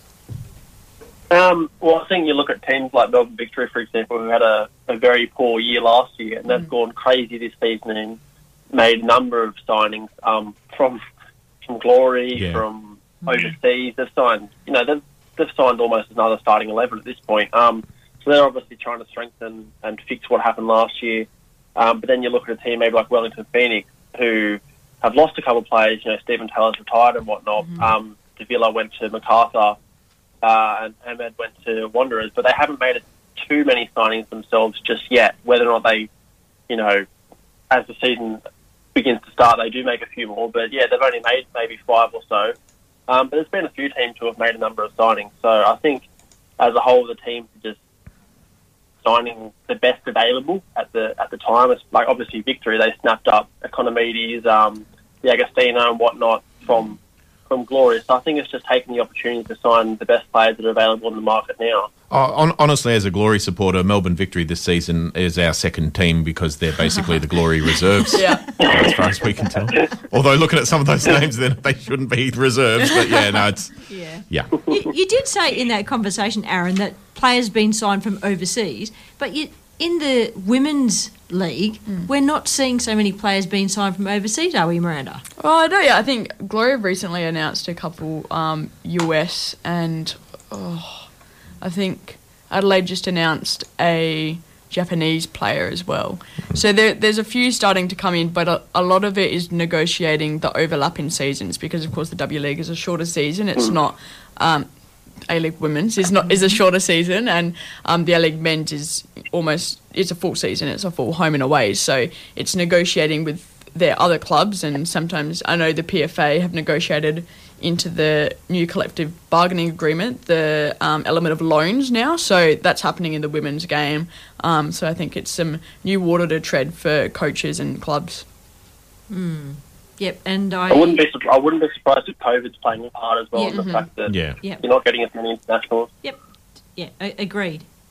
So you'd like to think that players coming through the internal club structures would be playing a major part still for the next couple of years.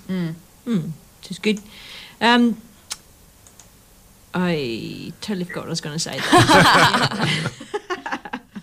there. Miranda, from your point of view with the women's leagues, you're off on Friday. Friday. Yeah. Okay. So things are looking like they just should be happening as per the dates are set. You're going there to start your competition and get to know your teammates and... Yeah, I think at the moment, we're just acting like everything's going to go ahead as normal. I think they've announced the first 4 fixtures for the W League, A-League Women, and first 6, is it, for the A-League Men's? First 6. First 6. Because you get 1 home game and 5 away. Yeah, nice. Yeah. So it'll be interesting to see, especially with the border restrictions for Glory, both the men's and women's team, how they go around that. I know we had a meeting with the APL and Football Australia about vaccination and status for players, which is going to be vital, really, that every player gets vaccinated because there will be restrictions on vaccinations across border travel. But then also kind of concerning to see Mark McGowan say he's not really planning to open the borders really until April. So that then questions hub again for Glory. How do you see that, Aaron? Well, I think if you look at the A-League schedule, with Perth, starting the season off in Perth and then the going away for 5 weeks, I think that is a case of the border, whatever's going on in Perth, and having to manage the fact that the borders aren't staying open or however they're doing it. So I think they're just trying to get as many away games out of the way as possible while keep them on this side of the country, Sydney side, for a bit until the Perth, sort their borders out, and they can come back and start playing their away games. And it obviously helps not having the other teams have to travel to Perth in and out and whatnot. But as I said, I don't know too much about the border closing, opening on the Perth side, but I just know that was one of the factors they took into account for Perth, for example. Yeah, it is a difficult situation for all the clubs to manage to try and get the season going ahead as normal as possible. I think the priorities for the APL were, number one, the health and safety of all the players and clubs and everything, which has got to be a priority. Then actually getting the season to go ahead, and then after that, the crowds. That's got to be another major factor. So if you do have hubs in Sydney, will there be crowds allowed and all that jazz? Well, with the West Australian border, if they can make exceptions to let AFL teams over to play, I can't see why they can't do the same for the A-Leagues, men and women. Yeah. So you said, Miranda, that there was discussions about vaccinations, players having vaccinations to allow them to be part of the league and to do the travel. Well, if that happens, there shouldn't be any restrictions, right? I mean, the idea is that you're vaccinated. You can still spread the disease, but you just won't get it. Okay, so then I just stuffed up my own conversation. Yep. Okay, so we're pretty safe here in West Australia. So I still get it why Mark McGowan's still putting up the Great Wall of China, so to speak, with that one. But what can we say? We've got to live with it for a little bit longer. Yeah, just got to do it. So, Aaron, the three things that we talked about with Danny Townsend, whom we had on just before yourself, talking about the APL. We talked about the branding of the APL. What's your thoughts on how that's coming across? It's an interesting one. I think it's a good step in the right direction, definitely. Of course, I don't particularly think we needed to, change the logo and whatnot. I know a lot of people across socials aren't happy with it. They think it's quite basic, and you've probably heard about all the news, them copying a bunch of different companies, designs and whatnot. But I think as a whole, it's definitely a step in the right direction for leagues, A-League Women, A-League Men, and the Youth League. But, whether or not we need to change a complete logo after only having a rebrand a few years ago is a question to be asked, and the second tier of football, which was dodged. Yeah. What's your thoughts on that? I mean, it remains that the reason we are in the Asian Football Confederation is part of the structure or agreement. That we'd have a second tier of football. Yeah. We have promotion relegation. We have not got a second tier of football. Thoughts on that, Aaron? It definitely needs to happen ASAP. But I suppose the issue is the fact that maybe these second division teams don't have the money available to be able to run a full season travelling interstate constantly. That's obviously where APL would have to come in and help out with finances. It needs to happen immediately. And the longer it goes on, I suppose you can't take the league serious enough because there's only one tier of professional football. Yeah. And no punishment for coming last. Yeah, I think exactly right. Yeah, it adds another element when you've got people at the bottom of the table not just playing for the sake of it; they're actually fighting for something, and it's almost like you get another whole set of finals when you got relegation battles. That's the exciting end of the table, is the bottom end. Yeah. I wonder when we applied for entry into the Asian Football Confederation, did we have to put a plan in? Did the FFA at the time, or Soccer Australia, or whatever they were at the time, did they have to put a plan in that said, okay, from the AFC, you have 10 years or 5 years or 3 years to put this and this in place?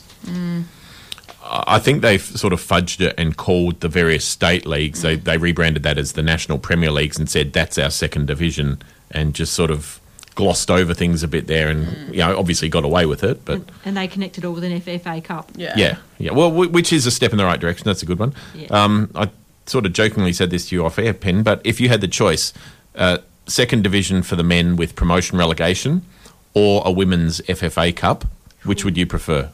If they could do one next season. FFA Cup. Yeah, I know. I was like, why am I even asking that? Right, far out. Yeah, so I'm biased, Aaron, because I've got my cap here for Murdoch University Melville, which is Mum FC. We won the league this year in the women's NPL, and we won it last year as well. And we won a few other trophies along the way. So. And now you want to mix it with the the A League women's teams and see how you go. That would be a good match. It would be a nice move. And with all this live streaming that's happening around Western Australia, no doubt around the rest of Australia as well, we're getting the more complete coverage of football, like NPL, cups, finals, state leagues, all that is getting covered now. So when we have our awful weather, like this week in Perth, the weather has been absolutely crap. Yeah. Yep. So we've got all these promotion relegation games, the amateur cups, women's metro cups, they're all being live streamed. It's great. So we can stay at home and watch them. Not that we all should do that, because when the weather's great, we should go and support them and buy the hot dogs at the canteen. Yeah. There's an ice cream van at the FFA Cup game the other week. Yeah. How's things been over your end with football, Aaron, locally? Well, it's obviously in the off season right now, and I believe that the plans are in place to start the new season as is. So that's encouraging. I don't see that there being an issue. I think with the restrictions starting to lift now, especially in New South Wales, we should be fine to go ahead when the new season does start. I think a few clubs now starting to make their final signings and get training underway. So the restrictions are easing, which is a positive step. So over here, once we finish our season, it's not really a finish. It's a finish of the 11-a-side. Then we have all the finals and cups, and then we have regional competitions like we have Blackwood 5-a-side, Bunbury 5-a-side, Margaret River Carnivals, Bunbury Carnivals. We have all these different things out of season. Then we have walking football, and then you have trials for the next season, which is pretty much a week after the season finished. Then it's April. Yeah. So does that happen locally in your football environment as well? Yeah, there is a lot of local comps, futsal obviously being a big one, and 6 sides and whatnot, but I believe they were all scrapped this off-season just purely because we were in we've been in lockdown for 14 weeks or so now, so none of those went ahead. And obviously last season, the season did have to get scrapped towards the end. So, yeah, it's been a horrible off-season, I suppose, but hopefully from now we shouldn't have any issues. Yeah, well, fingers crossed for everyone over in the eastern states. Just been such a manic year of changes and, different things happening. With the COVID situation over East, so I've seen obviously a lot of clubs going ahead for the A-League men's already training. How does that happen? Are they in a bubble? Do you know? I don't know exactly. I know they've been given exemption by the government because they're a professional sports team to train, but I'm not too sure exactly how it's working. But I know that I don't think there's any NPL sides training just yet until the lockdown ends, which would be in a week or so's time. So, as far as I know, the professional sports teams are allowed to go ahead because it's classed as work, I suppose. Yeah. Well, I hope you stay safe. I hope the weather's okay over there. We're safe over here, and the weather's near. Today. It's stopped raining now. It was absolutely bucketing down for a few minutes. Yeah, this live streaming's happening, and as Dave has just messaged me in, good morning, football people. Today's the day, Mum FC versus Swan United. Go the Villa. Yeah, absolutely.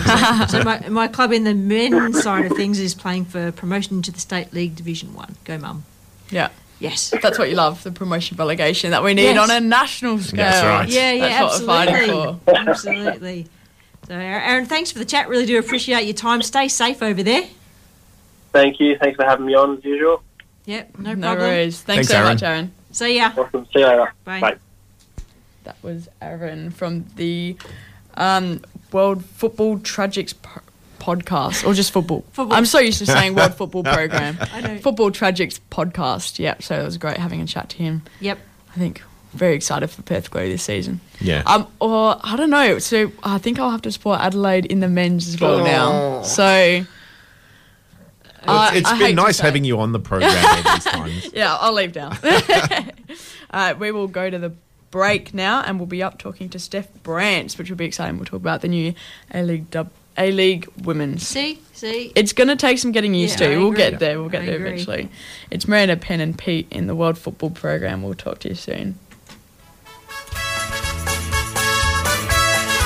Hi, I'm Penny Tanner-Hoth. It's season 34 for the World Football Program on Radio Fremantle. We are the longest running football show in Australia, morphed from a sports program way back in 1987. The hosts and voices may have changed, but the content filled with passion, news, characters and history has not. The World Football team are all volunteers, and we appreciate you listening in. 2021 brings a new look with a new logo, website and podcast. Thanks for sharing the journey with us on Radio Fremantle. If you like us, become a member of the station. Find a membership form on our new website, the World Football Program.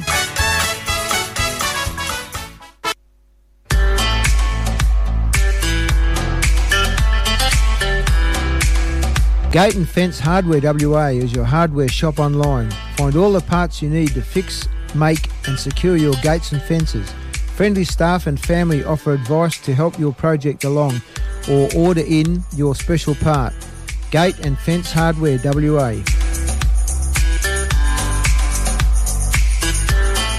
Station sponsor.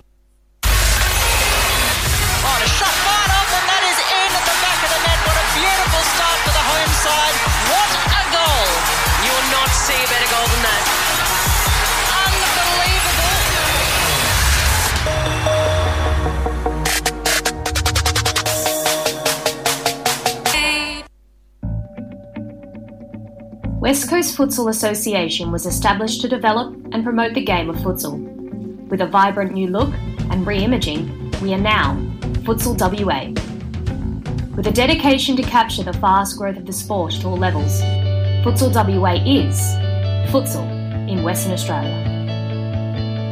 Futsal WA provides boundless opportunities to play, with grassroots and junior leagues, pathways to academies, and elite club competitions and representative futsal that can help you follow a dream of professional futsal in Europe or Asia. With 4 venues across Perth, as an individual or as a group of mates who want to play, there's a junior, men's, women's or mixed competition that will suit you. Contact us to get involved in futsal, an action-packed sport and the fastest growing sport in Australia. Contact us at Futsal WA on 0432 745 140, via email at info@futsalwa.org.au or via our website www.futsalwa.org.au. I'm Miranda Templeman, goalkeeper for the Junior Matildas. Join me and local women's football expert Penny Tannerhoth as we share our news and journey through the football calendar with the best guests from your local community and all across Australia. You're listening to the World Football Program on Radio Fremantle.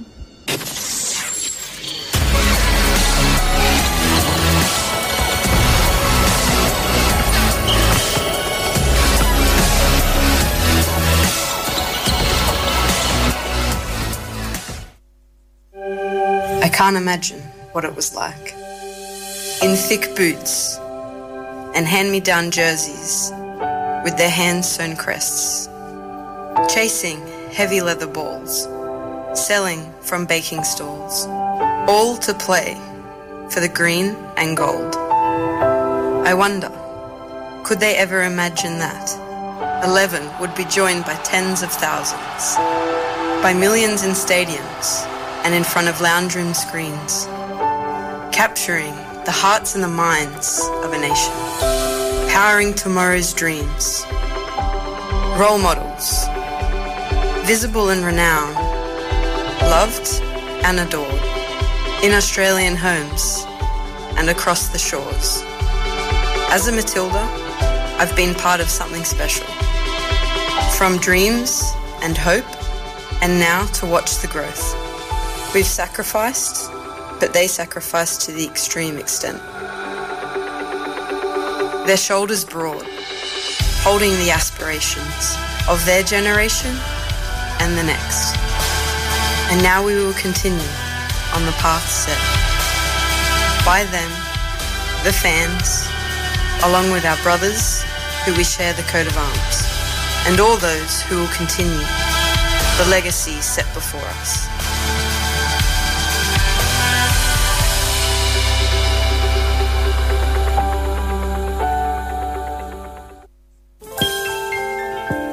You're listening to Radio Fremantle 107.9. Thanks, everyone. Sorry for the extended ad break. We're struggling to get the number for Steph Brandt, who we've got on the line now. Hey, Steph, how you going? It was all me,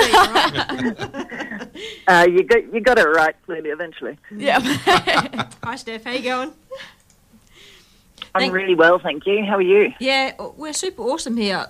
Miranda's got her back to the studio window and can't see any of the crappy weather that's happening. I'm oblivious to it. It's fine. Pretend it's not there. The weather's been awful this week in Perth. What's happening over your way, football-wise, locally? Oh, let me think. Nothing. Yeah, we're in, I think, we must be somewhere around the 100th day of lockdown by now, especially in this suburb. I've just come out of hotel quarantine yesterday, though, so it sort of hasn't, that part for the last 5 weeks hasn't really affected me, but it's, business as usual, or not, as the case may be. It's exactly the same as it was before I left. I guess that means a lot of Zoom meetings and telephone conversations. Zoomathons, yes. It's the way the world. It seems no one can ring anymore. You have to actually do video calls, which is a little bit tedious because it means you have to get dressed and brush your hair, things like that. And make sure your bedroom's tidy and you've got a nice prop in the back. Exactly right. Or you can just cheat and put the edited background on. I can't do that on my Apple Mac. There is that. I'll have to learn that one. So, Steph, what is happening on the Steph Brandt's football or sport landscape at the moment? Well, as I said, I've just been away. So I was in New York for the US Open Tennis, which was pretty fun. It was a super competition, as you would have seen. A unique outcome with two of the teenagers winning the women's through to the women's final, and Emma Raducanu lifting the trophy, which was just phenomenal to have a qualifier come through without dropping a set. And then such a fast men's final with Daniil Medvedev defeating Novak Djokovic, which is a bit of a surprise as well. Even more of a surprise what it was like, and this would not resonate with any of you at all, but to come from a lockdown suburb here in Sydney and step off a plane into a completely normal society. It was quite interesting to see how the country is living with COVID, and they still have an extraordinary number of not just cases but deaths each day. But life, as they know it, is somewhat different, but it's very much back to normal. So that was a good experience. Flying on a plane with 11 people on it was also bizarre, and going through a departures process where I was the only one in the terminal. That was interesting at this end as well. So, yeah, so it was a bit of an adventure, but back to the real world, and came back just in time to hear the rebranding of the A-Leagues, plural. Yep. And, of course, I'm on the Board of Football New South Wales, so we're desperately trying to get the competitions back and really trying very hard to see what that looks like when we resume at 80% vaccinated. We'll be back on the park, so that'll be wonderful to actually have that football back, and I think for everyone's mental health, very important as well. And on top of that, I'm chairing the Sports Diplomacy Advisory Council for DFAT, so that's been really interesting to see what's happening on the global front and look at how we can better our relationships with our overseas partners through sport, because everyone loves to talk sport. It's, I guess, a good time for us to start finding some friendly sport people in France and mend those fences there. Yeah, I saw that you were involved with the Vax to be Back campaign for FFA, which is great to see around on the social media at the moment. Yeah, absolutely. And as you would know, I'm not sure how much of this swallows up your news cycle in Western Australia, but it's certainly an obsession over here to reach that 70 and 80% vaccination because of just what it means to everyone's everyday life. So, yeah, it was fun to be part of that. Although I've got to say that was another one, a request that came through after I just landed. And I had just got into this hotel room and I was like, no, what background do we want for this? You're a much wanted person. What's your summer of football going to look like for Stephanie Brandts? I don't know at this point, actually. It's because everything's, of course, changed. And I worked for the ABC, which those rights have gone now, obviously. And I think there will be some commentary still, whether that's with Paramount Plus or not. I don't know, but there'll be some opportunities. And I have no idea what's happening on the W League front. The A-League women front. We've been doing it all morning. Yeah, that's us too. To be honest, whether they've already picked their team or whether those are discussions still to be had.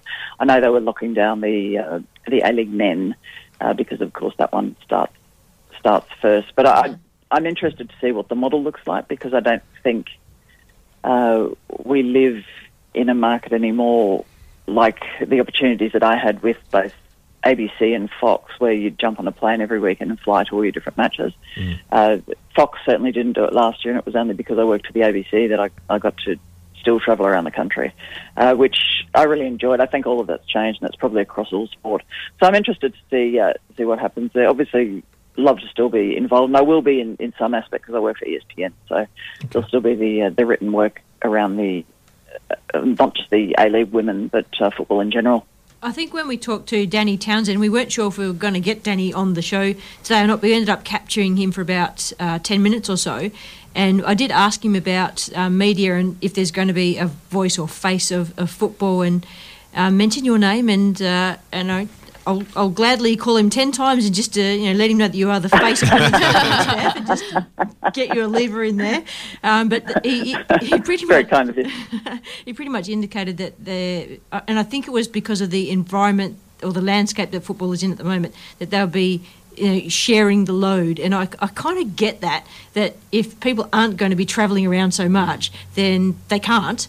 Then they're going to have different people in different places. So I don't know how that's going to look for football. It's going to be I'm not sure either. But of course, there's a rather large hub that's being developed, certainly in Sydney, where it's no longer a requirement for anyone except the people who have to stand behind cameras to actually be on site at the pitch. I think it's sad because it's sort of, do you know what? This is a lie. I was going to say it ruins the experience, but it doesn't because the viewer has no idea. And certainly when I watch football, I don't actually care where the team calling it is from, or I don't care if people are standing on the side of a pitch when they do their halftime rap or things like that. That doesn't bother me. But I know for some viewers, they feel that there's not been investment in the product if they can't see people actually at the ground. However, the NRL and the AFL have been using the hub extensively. And during COVID, I think, certainly if I was a production company, I would be quite cognizant of the fact that you save a fortune. So that's a distinct possibility. But yes, I had also heard that they would be using people in individual markets, and I imagine that the majority of commentators probably live in Sydney or Melbourne. So if you guys want to jump behind a mic, I think your opportunity's coming. Well, I think that's if Perth's going to play at home. Well, yeah, this is it. I mean, Miranda's sitting behind the microphone right at this moment, so she's doing a bit to train herself up, which is great. Exactly, and perfect. Done a little bit of commentary on our live streaming finals games at the end of the season as well. Yeah, now we've got a great live stream, so great, exciting, excellent. Yeah. Miranda's here for till Friday, was it, Miranda? And yeah, off to Adelaide on Friday. Playing for... Oh, brilliant. Yeah, that's so exciting. And, it'd be wonderful to watch and just actually get things started again. Yeah. I think I was talking to Adrian Stenter, the head coach, the other day. He's just like, this has been the longest off-season ever. Like, I just want to get back on the pitch and do it all right. And I'm like, what are you talking about? You're in Adelaide. Like, you've had nothing. I've been in Sydney the whole time. Exactly right. So, no, that'll be good, and all the very best. Looking forward to watching. Steph, you have been involved in some projects recently. Despite being in a quarantine, there's always stuff happening around you. The 100 years of football has been celebrated. Tell us about your involvement with that one. Yeah, that was really cool. Well, actually, it was remote because I couldn't be up there, but Football Queensland hosted an amazing event for that.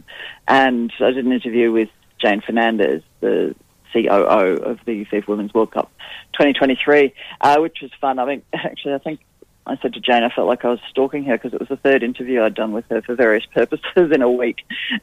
So we had become, very firm Zoom buddies by then.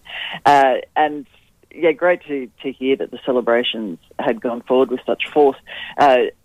I'm doing an article at the moment for ESPN, which should be out next week, which just shows an interesting contrast because while we're celebrating that first publicised football match or official football match in Australia, and of course the commemorations or celebrations in Europe and England are probably about 120, 140 year mark. But in Saudi Arabia, they've just formed their first ever women's national team. And I had a chat to their new coach, Monica Stahl, a German former player and very experienced coach in all of those sort of Arab Gulf countries. And she's taken on the job of not just developing this national team, but she's also building a women's football program from the ground up in a country where, well, quite frankly, a few years ago, women weren't even allowed to drive. So for them to be recognised by their federation in playing football it's a really interesting counterpoint when you live in a country that's celebrating a century of it, albeit various stages of development through that 100 years. But it's exciting to see what's happening on the global front as well. Yeah, I love the work that DFAT does with Football Australia. Like, I was privileged enough to go to the Pacific Step Up Tour, which was a DFAT-funded tour. Yeah, that was brilliant. Yeah, which was amazing, where they worked across the 3 islands, Tonga, Vanuatu and Solomon Islands, with developing a partnership between the countries. And it was, as you say, so vastly different to the experience. Like, we think, you know, we've got it tough here, you know, fighting for equal pay and all that, and you go over there, and we played in the Solomon Islands, and it was the first time that the women's team had been allowed to play in the stadium. There was all these amazing things that came for each of the countries afterwards, and it's great to see that, you know, we're getting ourselves in a good place, but we can help other countries to do the same. Yeah. Exactly, and I think that's why the Sports Diplomacy Advisory Council was developed originally, because it was put together by Maurice Payne, the Foreign Minister and the Minister for Women, and I'm working with an extraordinary bunch of people, and one of them, Petro Sivanasiva, is already... He leads the Cavite Silktails, which is a program that does rugby league in those Pacific countries. And I remember having an extensive chat to Kieran Lilly, who does international relations at what is now FA. It was, when they were doing it, was FFA, obviously. And he was telling me about the specific step-up program. I think, was it the young Matildas, Miranda? Juniors, so the under-16s that got to go over. Yeah. And telling us about that, and they made a documentary-style feature on it, and it was just such a lovely program, and not just a great way to assist and develop football in those countries, but I think a great learning experience for us as well, just to be able to go and see how things unfold on the other side of the world, and also I think to give us a little bit of humility when we're, you know, carrying on about we don't have this, we don't have that. Well, it's our right to have it. It's I think sometimes humbling to see what people are doing with much, much less. So, yeah, I just think it's interesting in a country where, you know, we're arguing about gender equity and gender equality and sort of the right to equal pay and fighting very hard to get a similar length season and all those little bits and pieces that are so important to show that the women's program, whatever you're going to call it, is on the same footing as the men. You know, over there they just want kit and pitch and be nice to the coach and things like that. So, yeah, but that's part of why I love that work so much. It's fascinating, and I think it just helps keep the world in perspective as well. Perspective, yeah, definitely. I have a question for you, Steph. The World Cup that's coming up, I take it that you would be hoping to be part of the commentary for that. And I'm talking about the Women's World Cup, but I'm also talking about the Men's World Cup with the great voice and your whole portfolio. Is that what you're aiming for? Would it be your pinnacle of like sports presentation to commentate at the World Cup? Do you know what? Funnily enough, no.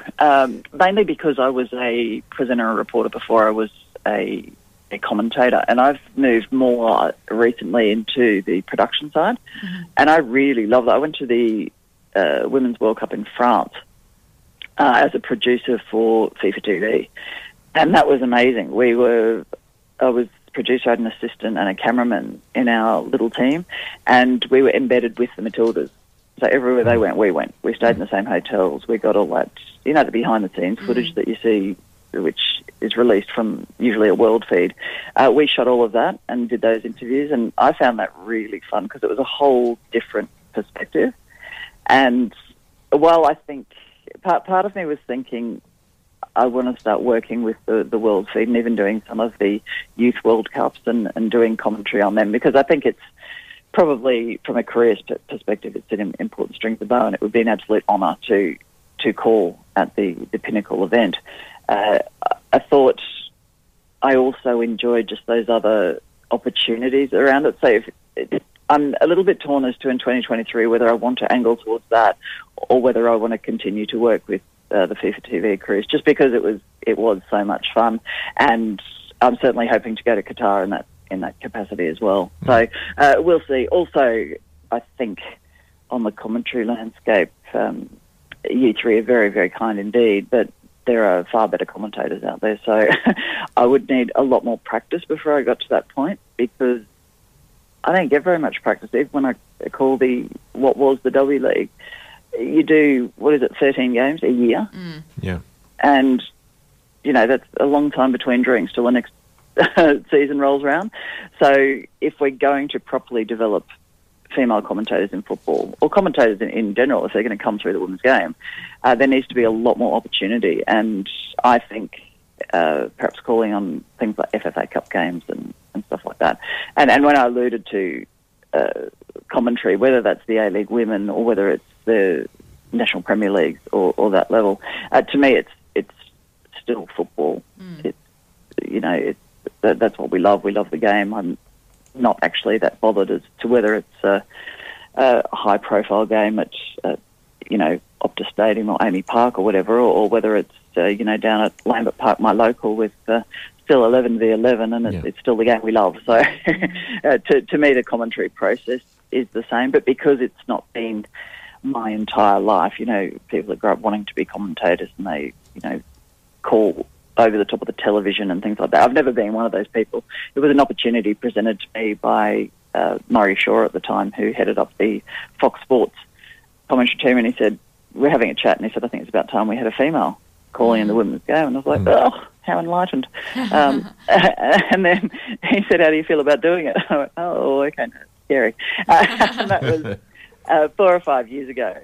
And, yeah, I've absolutely loved it. But that's why, for me, it's not the make and break of my world. I love doing it, but if there was someone out there that was so passionate and really well, I'd love to see them given the opportunity. And the only thing I find a complete shame is, as a lead caller in women's football, I think I might still be the only one, which is pathetic. Like, where are they? Because you cannot tell me there's not women out there that would like to be given the opportunity. So, you know, I'd love to see that. I've been doing some mentoring work with Brass Necks Productions. I can't remember what the program was called. It was through the ABC, but it was specifically for female commentators, and it was across all sports. And I had Grace Gill and Michelle Heyman as my mentees, which worked really well because I was able to call with them at W League games that season. So to be able to work with them and develop their skills. And Grace certainly has gone on to be, I think, an exceptional co-commentator and analyst. I think she's fabulous, and I see she's been picked up by Stan as well for some Champions League stuff. So it was really great to see her develop. And Michelle, of course, has gone back to playing. So, and she's also got, I don't know, can you remind me some other role with Football Australia? I want to say community, maybe. An ambassador? Yeah, something like that. But she's actually, I think, working in a program there. So she enjoyed it, but I don't think it's her focus or perhaps what she wants to be doing 100% of the time in the future. But there's so much room for us to be developing female commentators coming through. And I don't require my women's sport to be called by females. I actually don't care, as long as they're competent and they do it correctly and don't, you know, annoy the crap out of you while you're watching. But I'm perfectly happy to listen to anyone, and that's why we have a mute button if you don't enjoy it. Yeah, I certainly think that as long as the opportunity's there, so if there's women out there that want to do it, that they are being given those chances. Yeah, that's great, and you're right. I listen to various sports. AFL, there's definitely more presenters, female commentators coming into that, and I know my dad and I have discussions about this because he's not a soccer person and I'm not an AFL person, but because we're in the same space, we listen to those things and we comment to each other, and I am definitely hearing more female presenters in the AFL space, and he's like, I'm just not used to this, Pen. And I'm like, well, it's the way of the world, Dad. It's just happening. Exactly. The more we normalise it, the less people will notice. Yeah. Whether it's male or female, they'll just be good or bad. Yep. Now, before we let you go, we have to talk about the upcoming Matildas matches, which are not happening in Perth. No. Okay, but they are happening in Australia. And that's... Yeah, come on over here. Yeah. Well, yeah. If we can get out. Are we allowed out? Well, I think we can go there. We just can't come back. Yeah. Exactly. So you'll just need to move to the East Coast. Yes, that's exciting. It's great to have international sport returning to Sydney, and it'll be the first time it does. I hope we can have a significant amount of fans. I think it's unlikely that we'll have... we certainly won't have 100% capacity. No. But certainly hoping that there'll be, you know, at least the opportunity for half, maybe 3/4 of the stadium, and just to see them back on home soil, because quite frankly, I feel like we could do a bit of a reconnect around the Matildas. Yeah, I know that we talk about them being so popular and, you know, everyone's very engaged with the brand, but I feel a little bit like that. Disconnect to the actual team itself. Yeah. Yeah, there was a connect to the Olympics, but I'm not sure whether that was Matilda's related or because the Olympics just went gangbusters because, most of the country was stuck at home. Yeah. So that was exciting, and I thought they did really well to progress because if you look at their actual wins in regulation time, weren't that many. I don't want to be negative Nancy about it, but I think they've got some room to grow.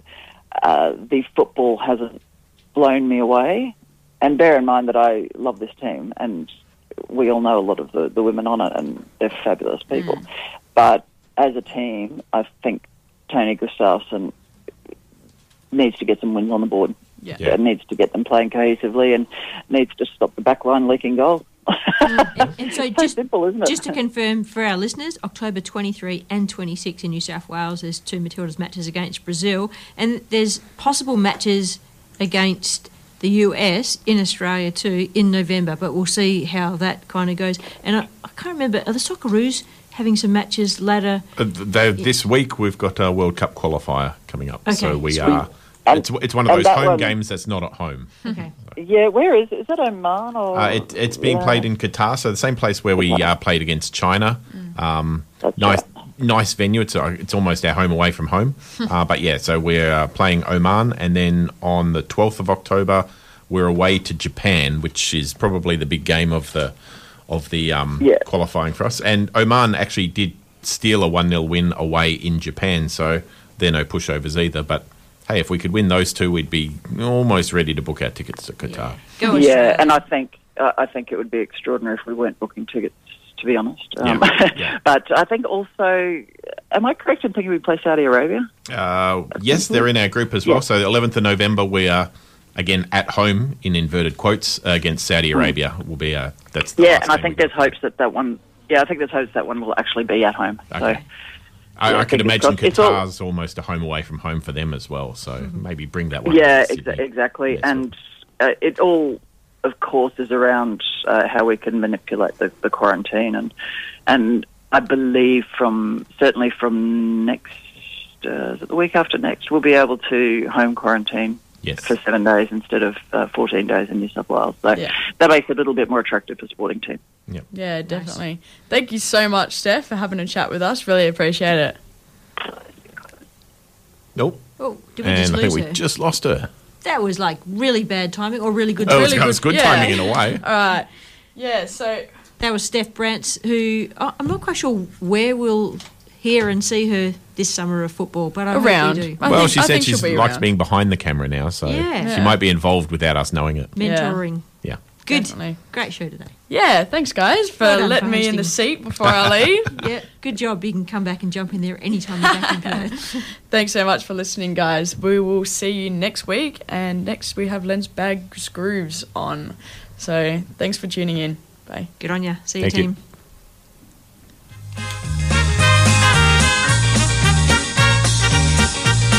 Join us again next week at the same time for the World Football Program on Radio Fremantle 107.9 FM.